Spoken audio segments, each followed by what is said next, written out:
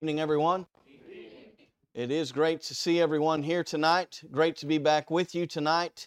Thank you so much for the encouragement that you are and have been to me this week. I appreciate so very much everything you guys have done. From lunch today, as has been said, we had it there at the Dairy Queen, and I'm telling you, it's incredible to watch and to see the fellowship and everything that everybody gets to have. And so we're so thankful for that. And thank you to Brother Vernon and Sister Charlene this evening for a great dinner and a great meal and time of fellowship at your home. Thank you for opening your home to me tonight. That was just incredible. And so appreciate that so very much. As we continue our theme of the week, Can God Count on Me? Tonight we look specifically at, Can the world count on me? Now I want you to think about the world for just a moment. If you would be opening your Bibles to 1 John chapter 2, we'll begin there in verse 15 here in just a moment. You know, last night we spoke for a few minutes about Genesis chapter 6. And we think about Genesis chapter 6 and the world at that time. Beginning there about verse 5, we learned that the world is wicked and it is evil. And then we see that the thoughts and the intents of the heart were evil continually, all the time. When they got up, they thought about evil. As they went about their day, they thought about evil. As they sat in their homes, they thought about evil. And before they went to bed, they were thinking about evil. Now, that's the thoughts and the intents of the heart. As we think about the world at that time, and we think perhaps how crazy that is that they would think about that, we see a man stand out in contrast, don't we? In fact, he stood out in stark contrast. We see in verse number 8, the word but. And so here's the contrast that comes. But Noah found grace in the eyes of the Lord. And we think about Noah in Hebrews chapter 11, right? That great faith chapter, or chapter of great faith.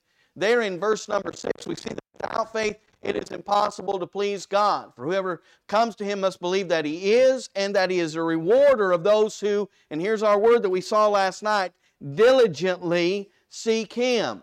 There's the responsibility. And then I look at this as being the epitome of example. Verse 7 says, Noah. By faith, Noah. We think about him being divinely warned of things not yet seen, prepared, moved with godly fear, prepared an ark for the saving of his household, by which also he condemned the world and became the heir of righteousness. When we think about, here's the contrast, okay? And that's what I want you to look at tonight. Can the world count on me? And as Kendall said as we began this evening, can the world count on me to be a contrast? Can they look at me to be different than everybody else around me? Am I going to look different than those that are in the world? And as I said, in 1 John chapter 2, I want you to think about these words, because here is a great description of the world and what the world looks like. And this John gives us, 1 John chapter 2, beginning here in verse 15, do not love the world or the things in the world. If anyone loves the world, the love of the Father is not in him. For all that is in the world, the lust of the flesh, the lust of the eyes, and the pride of life, is not of the Father, but is of the world. And the world is passing away, and the lust of it. But he who does the will of God abides forever. Do you see our three-letter word? All. For all that is in the world, the lust of the flesh, the lust of the eyes, and the pride of life. I believe the New American Standard there says the boastful. Wrong with having pride and taking pride in, or taking pride in what we do, as far as our homes, or taking pride in the things that we have by taking care of those things. Well, there's nothing wrong with that. There's a problem when those things come before God, because that's when they become boastful pride. And we put them before God and they become ungodly for us. They cause us to then become ungodly. All that is in the world, when we see this sinfulness, maybe we think of Matthew chapter 4 with the pinnacle. He says, you know, all you got to do is bow down to me. I'll give you everything you see. All of it. And then he tries to quote Scripture, doesn't he? He takes him up on the pinnacle of the temple and he says, you know what Scripture says? You throw yourself off, that the angels won't allow you to dash your foot. That they'll come and they'll rescue you. They'll save you. Jesus, can you imagine the look on his face as the devil tries to quote Scripture to him. I would love to be a fly on the wall that day to watch the look on Jesus' face as he looks at him and says, you know what, Satan? You shall not tempt the Lord your God. You need to get. You need to go away. Brethren, tonight I want us to look at the contrast. All that is in the world are these three things. And they can really be summed up in the word sin, because all of this is sin, and it's selfishness. Do you know what the opposite of Christianity is? Selfishness. It's the opposite of Christianity, because it's all about me. You know the thing about Christianity? It is nothing to do with me. It is about everyone else. God comes first, and then everybody else. It's selfless. As a Christian, we are called to be selfless. The world calls us to be selfish. Think about everything that we see in the world today. It's all about the three most important people in your life: me, myself, and I. Do you understand? It's all about us. Do what makes you happy. God will accept you where you are. These are my church clothes. Have you ever seen those billboards? They drive me insane. You have people who show up and they have, there's nothing wrong with being dressed in rags. Please don't misunderstand me. It's the thought behind it. And you see these people and their clothes are all cut up and they come walking into services and these are my church clothes. Why? Because this is all I'm giving to God. It's all I'm giving. I'm not going to change. I'm not going to do anything different. This is who I am. I'm coming to Him. Think about how many times have we heard, come to God as you are. He'll accept you as you are. That's not what the Bible teaches us.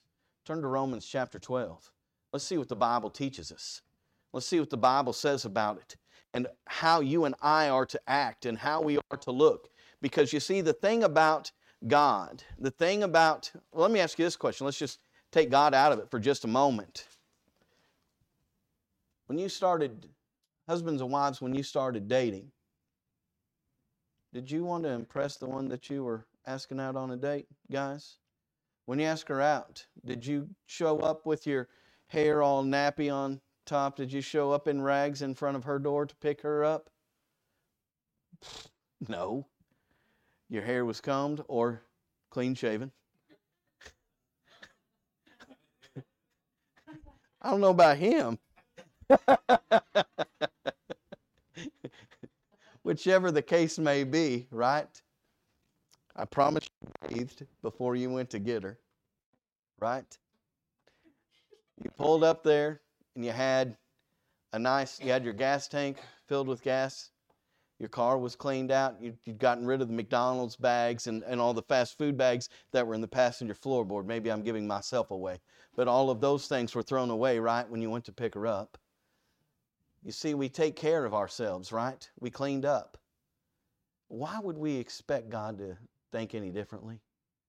You see, when we come to Him, when we make a change in our life, and by come to Him, I'm not telling you walk in that door of the building.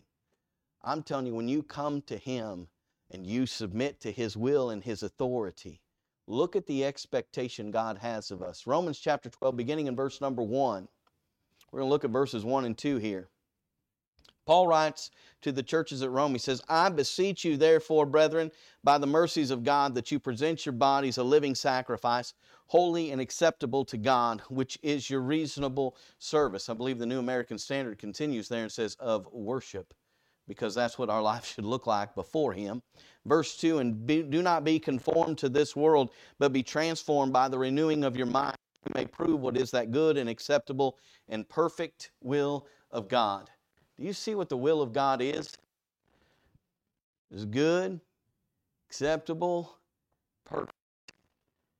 Do you understand? We're not to conform. Do not be conformed to this world. In other words, do not look like everybody else.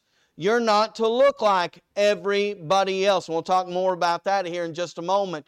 But you are to be transformed. Anybody ever watch the movie Transformers? Man, when I was a kid, Transformers was a cartoon. And for those of you who are too young to understand this, then just pay attention anyway. Optimus Prime was the coolest guy ever, right? Optimus Prime is this massive semi. and he was the leader. And one Christmas I got a helmet that was an Optimus Prime helmet. And you spoke into it, and his voice came out. I was the leader of the cousins. Okay? I was the leader of the cousins that Christmas because I had an Optimus Prime helmet, and I was telling them what to do. I'm Optimus Prime, and I'm the leader. They're called Transformers. What do? They transform. Right? Do we understand God's calling us right here to change? That's what we're writing. Do not be conformed to this world, but be transformed, be changed. Where does the change start? Right here in our mind. This is where, have you ever told your kids or ever somebody tell you, make up your mind. Make a decision. She does that when I ask her where she wants to go to dinner. You choose. You pick. So I just pulled in McDonald's and she looks at me like I made up my mind. She doesn't like McDonald's. That's why I pull in there. She'll choose next time. She'll make up her mind. Transform. Change. You are not to be the same any longer. Instead, notice we have a responsibility. And the responsibility is that we are to prove. You ever had somebody tell you something and you say, prove it? Hey man, guess what I can do? I can do 300 push-ups. Prove it. Well, not now, right? I mean, I just had this massive meal and everything. I can't do it right now. Have you ever had somebody tell you something, though, that you know is outlandish and you tell them to prove it? Do you know it's not outlandish? The will of God. And being able to prove it. You see, when we change our mind first. It all starts right here. I'm not going to be the same person anymore. Anybody ever had a bad habit? I'll tell you about my bad habit, okay? I'll give you mine. In fact, I smoked for years. And one day I made up my mind that I wasn't going to do it anymore. Kendall and I talked about this a little bit today. People will say, I'm going to try to stop doing that. You've just set yourself up for failure, period, okay? You see, God says, you transform your mind. You be different. And it starts right here with you making a decision. I made a decision, I'm not going to do that anymore. And I threw it in the trash can and I haven't picked it back up since. And that's been several years ago, and I'm thankful for that. But do you understand that we can make up our minds to do something? Our minds are powerful. When we look at everybody around us and we think about what is, especially right now, our world has flipped upside down and gone cuckoo crazy. Have you looked at them lately? People are nuts. Let me tell you something right now. How easy do you think it should be to shine as a Christian? What did Jesus tell us to do in Matthew chapter 5? He begins the Sermon on the Mount in Matthew chapter 5, and we get 14 verses in, which is about this much in the grand scheme of things. We get in about this much, and he says, you are the light of the world. If we're the light of the world and we contrast the world is darkness. They're black as night. We are the light of the world. A city set on a hill cannot be hidden. Nor do they light a lamp and place it under a basket, but they put it on a lampstand that it gives light to all who are in the room. Let your light so shine as a light in the room that gives light to all who are in the room. And if we're the light of the world, then our light is to shine in the world. Can the world count on me to do that? Because then notice what happens with it. Not only does that light so shine before men, but they can see your good works and then glorify your Father who is in heaven. We're told in 1 John chapter 1, beginning about verse 5, that God is light and in Him is no darkness at all. And so if we shine as lights in the world, and it's to get God the glory and to give God the glory, do we understand that our light then shows Him? And I get frustrated, and I understand the sentiment, and so please don't misunderstand me and think that somebody misspeaks, but they call us light reflectors. Jesus doesn't call us a reflector. He just says, you are the light of the world. As a light, we are to shine as God. If God is light and in Him is no darkness at all. Anybody seen that meme or that picture on Facebook or other social media sites that it has a match that's on fire and it's held up against the wall and you can't see any shadow of the flame? And they said, man, that really clicked with me to help me to understand that there is no darkness in light at all. We're the ones who cast shadows. The world casts shadows. It's the worldliness in us at times that casts shadows. We're not to cast a shadow. We're to be different. We're called to be different. We're called to transform. We are called to change. We are called as the body of Christ, as Christians, to look different than everybody else around us. And as we said, right now especially, this should be especially easy for us to be seen by everybody else in the world. No one else looks like us. No one else thinks like us. No one else is to act like us. They don't walk like us, talk like us, act like us at all. Instead, we have a President of the United States. I'm not bashing our President, so please don't misunderstand me. But think about a law that Texas recently passed on abortion. Our President stood before the entire country on television and said these words. And I'm going to dumb this down, okay? That it is un-American for a woman not to be able to murder her baby. Do you understand that? Un-American for a woman not to be able to murder her baby, because that's what abortion is. It's murder. So let's just call a spade a spade. It's un-American for you not to be able to kill somebody. Do we understand? There are 7 things that God abhors in Proverbs chapter 6, beginning there about verse 16. And one of those are hands that shed innocent blood. Well, what do we think those doctors are doing or those people are doing? And I would not call them doctors. I would tell you that we should call them what they are, and that is murderers. They are monsters that murder innocent blood. It's not okay. It's not okay. And I'm not going to tell you that it's un-American, brethren. It is ungodly that we would allow people to murder. It's ungodly to murder innocent children, to murder unborn babies. It's ungodly. It's not just un-American because they're not allowed to do it. It's ungodly to do so. We need to realize and understand that this is where we need to be speaking out against things. We need to be standing against things that are ungodly. When we are transformed by the renewing of our mind, and I'm not telling you to go stand on a corner with a picket sign. What I'm telling you is that our life is to show this. We speak against it. We vote against it. We live against it. And we encourage others to do the same in the manner in which we live our life. It's not about the words just that we say. People, you can tell people all day long, I can tell my wife that I love her and then beat her. What does that show her? Does it show that I love her? Well, I told her I loved her. Isn't that enough? No, I have to show it. I have to back it up by my action. We are called to action. A Christian life is not a spectator life, okay? Never are we allowed as a Christian to stand on the sideline and watch life go by. It's not a spectator life. A Christian, it's not a title that we wear. It is who we are. It is an action of life. It is a verb. And it describes a person who is dedicated and diligent to follow after godliness.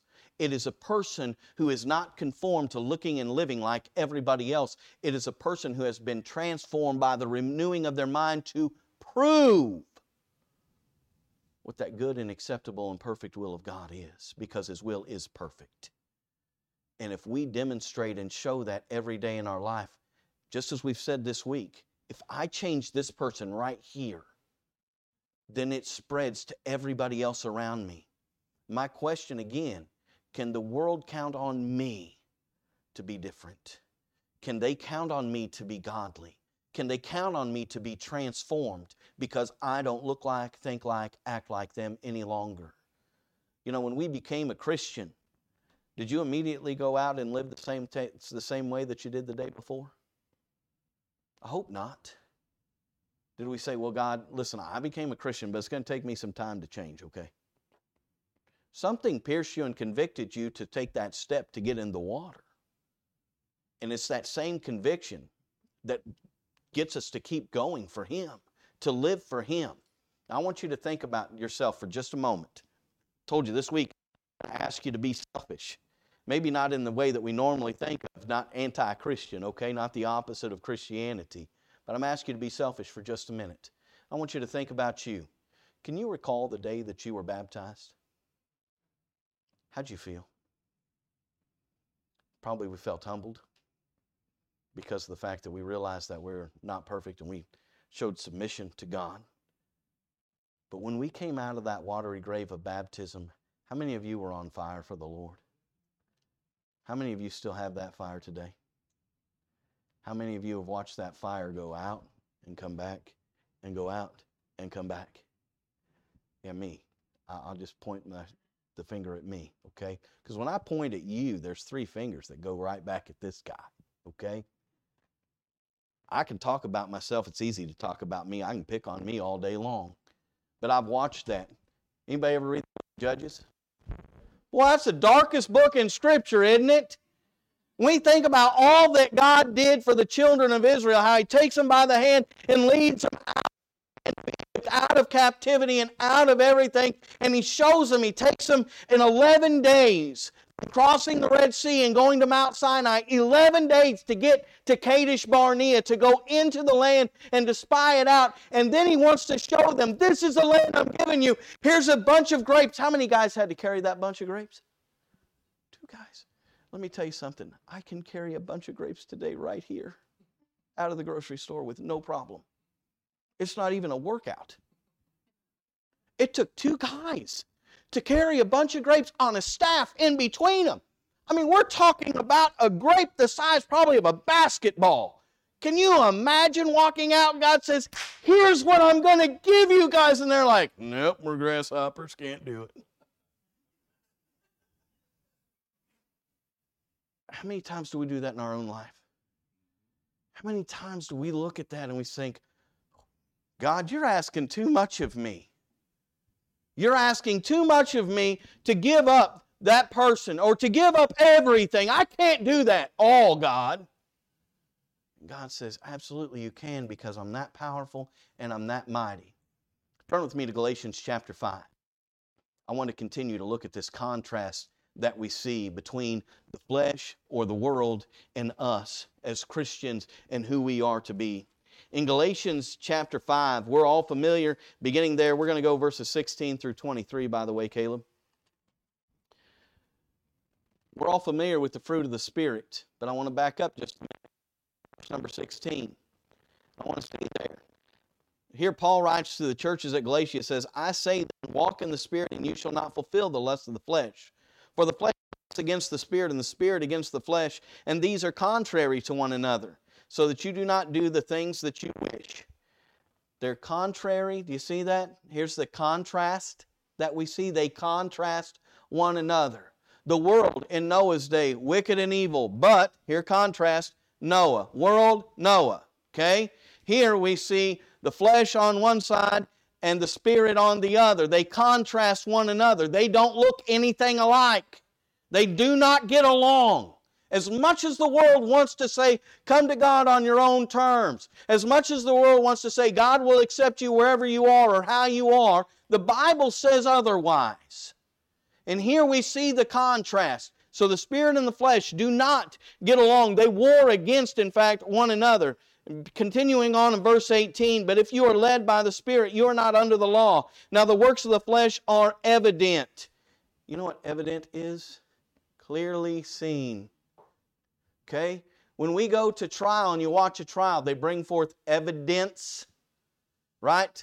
Here are the things that are clearly seen. Here's why he is clearly guilty or clearly not guilty, because of the evidence I can bring forth that you can see with your own eyes, okay? So pay attention, because this is the flesh. These are the works, the actions, the habit of life, the manner of life for those who are of the world and walk according to the flesh. You can see it, and it's clear. And here are the works that we see: adultery, fornication, uncleanness, lewdness, idolatry, sorcery, hatred, contentions, jealousies, outbursts of wrath, selfish ambitions, dissensions, heresies, envy, murders, drunkenness, revelries, and the like, of which I tell you beforehand, just as I also told you in time past, that those who practice such things will not inherit the kingdom of God.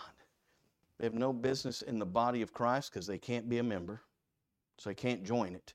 And if you can't join the body of Christ, the kingdom of God is also heaven. It's eternal. You have no part there either. So you get no part of the body of Christ, the kingdom here on earth, and you get no part of the eternal kingdom in heaven. No part. It is not for those people who practice such things. What about the world? Does the world tell us that these things are okay? Just be happy and love the one you're with. I'm going to tell you a sad story. One of my elders and I went to a congregation. Springfield's about an hour from Bonner. And so we went to Springfield and we visited there with a congregation of the Lord's, claimed to be a congregation of the Lord's body. We went to see them because they were fellowshipping somebody that another congregation had withdrawn fellowship from. And so we went to see the elders there, and the elders weren't available, but the preacher was there, and he said, "Man, I'd love to sit down and talk to you guys." So we sat down and talked to this young man. And I say young man, he's in his mid-20s, okay? We sat down and talked to him about the situation that this person was in and what was going on. And it had to do with her husband had passed away, so because of that, she was obviously able to remarry. But the gentleman that she married, she was not eligible to marry. He was not eligible because of some things in his past. And so he said, "Well, how do you have the authority to go against what the Scripture," my elder, I was sitting very patiently and quietly. He said, "How do you have the authority to do something that God says is wrong? How can you do something that God cannot do?" And he said, "Listen, I would never actually do this, but I would have no problem standing in the pulpit and talking to everybody in the congregation in front of me. And I would tell them, you can divorce the person that you're with, marry the person next to you, repent and stay in that marriage." You have no idea what repentance is. You have no idea what repentance is and what it means. And that's why I tell you, even within the church, and this is scary, brethren, even within the church, we have those who will tell you God will accept you where you're at. It's not just of the world. We see the world creep into the church in a very real way, and it's very scary to see. But I think about these things, and you know, the thing about all of them is they're clearly seen. And so for those, if we don't stand strong, here's the other side of it. And this is the contrast, okay, to what we are supposed to do, how we are supposed to be living. Do you know that the world sees us too? And they understand that if we're not in a scriptural marriage, they see it. It's clearly seen. Do we understand that if us accepting those people in, that what they call us is exactly what they should call us, a group of hypocrites, because you profess one thing but you live completely differently. Look at the fruit of the Spirit. Here's the contrast, okay? Once again, we're going to see this contrast. In verse 22, we see the word "but." So, we're going to change gears, is what God is saying. Here's the gear change. Things are evident. Those fleshly things, those worldly things are all clearly seen. But, so here's the contrast. The fruit of the Spirit is love, joy, peace, long-suffering, kindness, goodness, faithfulness, gentleness, self-control. There is no law. I love that. Do you realize I'm not going to go to jail for showing you too much love? Do you realize I'm not going to go to jail for being kind to you, for being patient with you? Do you realize that I'm not going to go to jail or break any of God's laws, and that's really what we're looking at here, but I'm not going to lose my soul over loving you, being patient with you, being kind and merciful, being good. I'm not going to lose my soul, and neither will you. Do we realize that if we practice any of those things listed above there in verses 19 through 21, that every single one of those will cost us our soul? Every one. None of these will cost you your soul. None of them. That's the contrast. Do you see it? Salvation is found in these fruit, right? Salvation is here. Salvation is lost with any of those things that are in the flesh. Again, the contrast that we see. So can the world count on me to be godly, or can they not? How about when it's convenient for me, or more convenient for me, to look like everybody else? Can the world still count on me to be a light? Can they still count on me to bear that good fruit?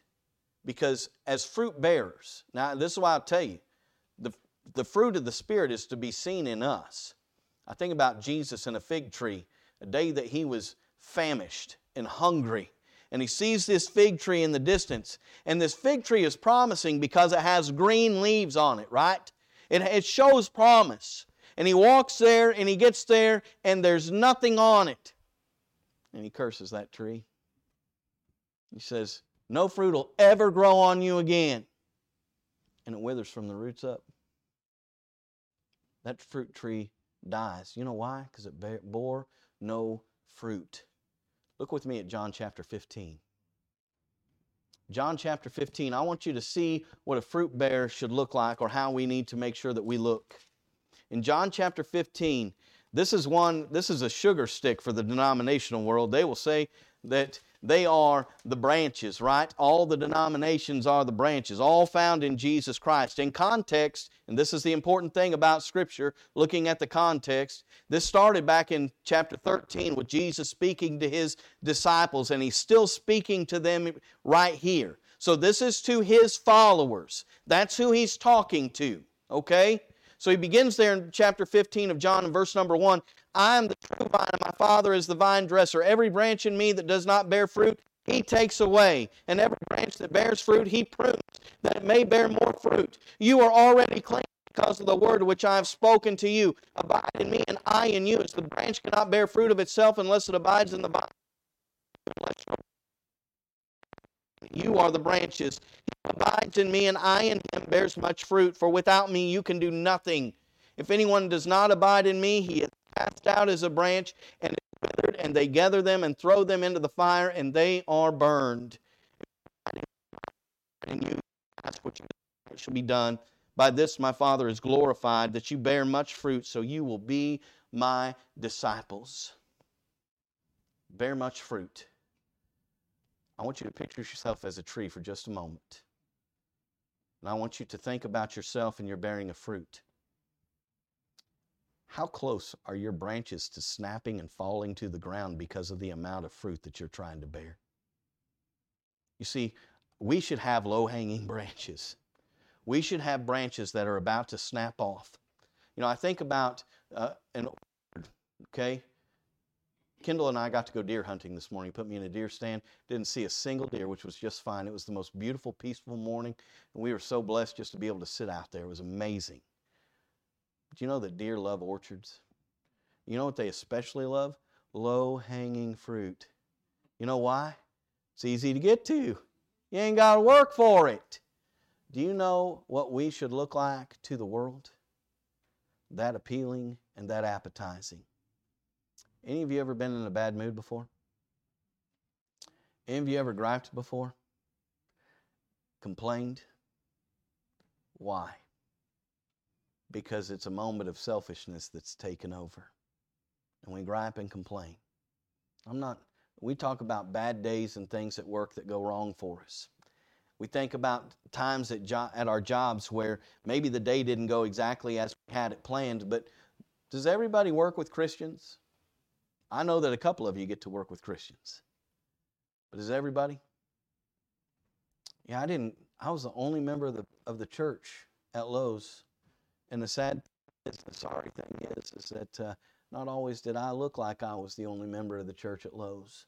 In fact, there were times that I looked like everybody else around me. Everybody. And looking different. I griped and I complained and I let people know what was going wrong in my life. and tell them about what was going right. As Christians, we should be the happiest people in the world. Turn with me to 1 Corinthians chapter 6, and I want to show you why. And I want to show you why we need to look this way and act this way. People around us should be able to see us for who we are and not hold against us who we used to be. We ought to be able to show them that we have been transformed. We ought to be able to show them that we are different. We think different, we act different, we walk different, we talk different. Everything about our manner of life is no longer the same as it used to be. And we have a reason for why that is. In 1 Corinthians chapter 6, we're going to go verses 9 through 11 there, Caleb. Do you not know that the unrighteous will not inherit the kingdom of God? Do not be deceived, neither fornicators, nor idolaters, nor adulterers, nor homosexual, nor sodomites, nor thieves, nor covetous, nor drunkards, nor revilers, nor extortioners will inherit the kingdom of God. Sound familiar from what we already looked at in Galatians chapter 5? Pretty close, right? The same things. We see a few different, but guess what? All of it is sin, and not a single person who practices these things will go to heaven. Not a single one. Okay? And then we see in verse 11, and such were some of you. And then we see that three-letter word, right? Our contrast. But. So here's the difference. But you were washed. But you were sanctified. But you were justified in the name of the Lord Jesus and by the Spirit of our God. Do you see that we have a few reasons right there that we should be the happiest people anybody ever came into contact with? All those things that we should run into, the struggles that we have, the things in life that come upon us that we may not think went our way or is fair for us to have gone through. Do you realize all of those need to draw us closer to God, but also help us to realize, as we sang a song, this world is not my home. I'm just passing through. My treasures are laid up somewhere beyond the blue, right? When we think about the words of that song, when we think about you and I as Christians, when we sing that, do we live that? Do we look like it to everybody else? Can the world count on me to look and act and walk and talk differently? Can they count on me to be the bright shining light in the world that I'm supposed to be? Can they count on me to be the most positive person they have ever run into? And I'm not talking about this fake sugary sweet person. I'm talking about this person who is genuinely happy at every moment of the day because we realize that we are a child of God. Washed, sanctified, justified. When we think about what's taken place in our life, you ever see somebody and maybe they're acting worldly and you think, man, that person's on something. Do you think that the world looks at us that way? And they think, man, that person is happy all the time. They've always got a smile on their face. And they finally come up and ask you, what are you on? What is going on with you? How can you be this happy? How can you be this excited all the time?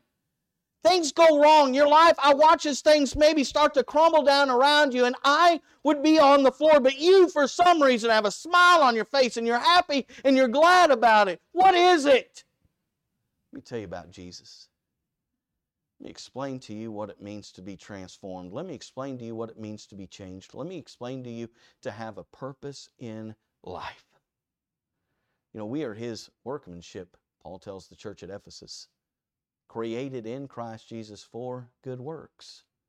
We see it in Ephesians 2 and verse number 10. Do we realize that we have a purpose in life? When we transform, we have a purpose. The purpose in life is to prove what is that good, perfect, and acceptable will of God. When we think about our responsibility now as a Christian, it's no longer to be selfish. Can the world count on me to be different? Can they count on me to look different? I want to leave you with two thoughts. Turn with me to the book of James, please. I want to leave us with two thoughts this evening. James chapter 4, we're going to look there at verse number 4. I want you to think about who you claim your friend is and who your friend actually is. I'm going to ask you to look inside, okay? James chapter 4 and verse 4, adulterers and adulteresses, do you not know that friendship with the world is enmity with God? Whoever therefore wants to be a friend of the world makes himself an enemy of God. I love that James takes this and breaks it down, okay?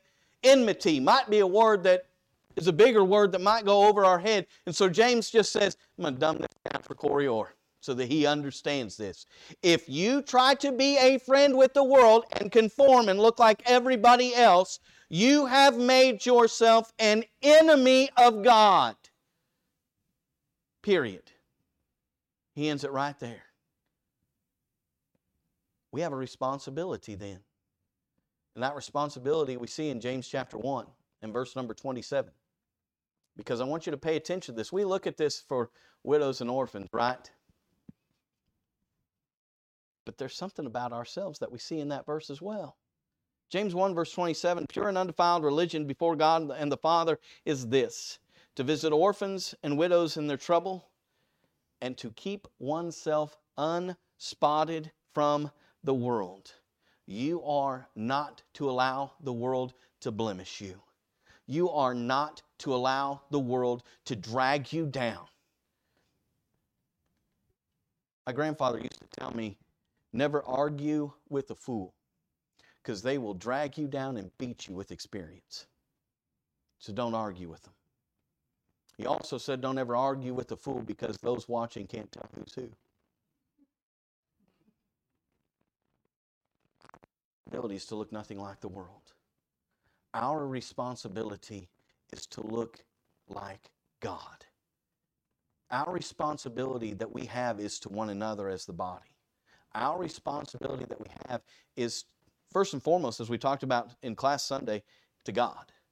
Then we look at it with our family in Christ, right? The body. Can the church count on me? And we think about the fact that, can our family count on me? And then we look tonight at, can the world count on me? Can they count on me to look like God? Can all of the above count on me to look like God? To look like and act like, think like, and be like? Will my habit of life and the manner in which I live my life keep me unblemished and unspotted from the world? Will my manner and habit of life keep me friends with God or make me an enemy of His? Because there's no other way. You have one of two choices. You know, this is the thing that I love about the Scriptures. There's right and wrong. There's good and evil. There's flesh and there's spirit. There's no in between. People want to walk that fence, right? That line. Satan owns the fence. Satan owns the line. You're done. Okay? We used to watch the show, and the name of it has skipped me for a moment, but one guy lets down a friend of his, and he said, you know, I'm so sorry because I crossed the line. He said, cross the line? He said, the line is a dot to you. That's how far past the line you've gone.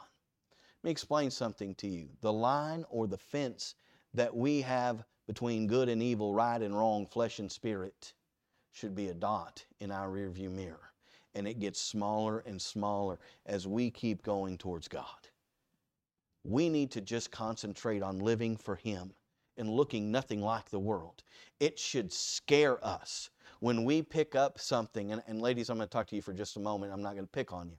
But if you have to pick up an outfit and wonder, is this going to be modest or not, just put it back on the shelf. Okay? Guys, same thing.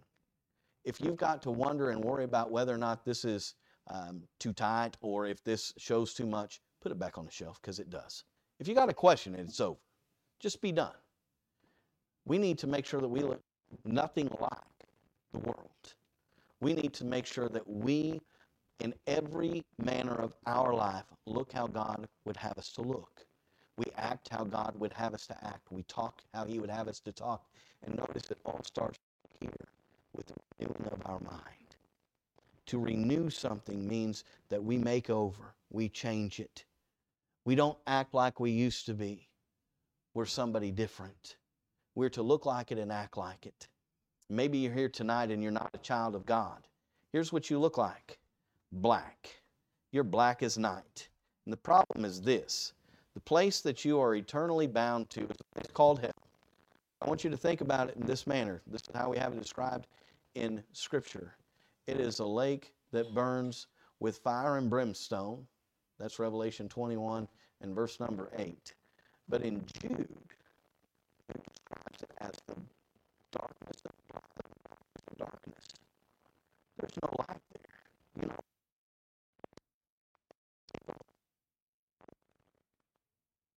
this for a moment. How long do you think a million years? It's a long time, right? So let's just say that we have a clock, and it's going to count 1 million years to 0. So 1 million years is going to count all the way down to 0, and as it clicks down to 0, it all of a sudden resets itself because eternity just started. And it's going to count itself down, and it's going to reset, and eternity just started. There's not an ounce of hope. There's not a ray of light. You're eternally separated from God. That future right now as you stand. You've got to do a choice. See, the thing is, all that we look at, and the reason we look at me this week is because we look at nobody else made this decision for you as badly as we do.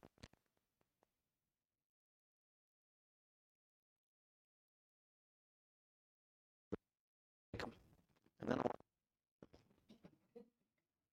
because I can't get them to understand, how can you be outside of Christ?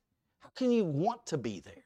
How can you want to live there? Because right now, that's what you're saying. I want to live outside of Christ. You have to hear the word. You have to believe.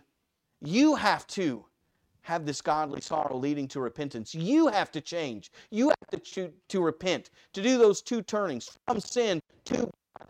You have to make sure that you confess Jesus as the Son of God. And you, to somebody burying you in that watery grave of baptism where you come into contact with the blood of Jesus Christ, that's what takes away your sin. You rise to walk then in responsibility to walk faithful unto death. Maybe you're here tonight and you've done that already, but you've gone back to the world. And right now, the world can count on you to look like them and not as God.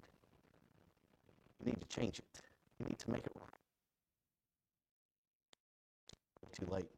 If you have any need of the invitation, we ask you please stand and sing the song. It's been selected.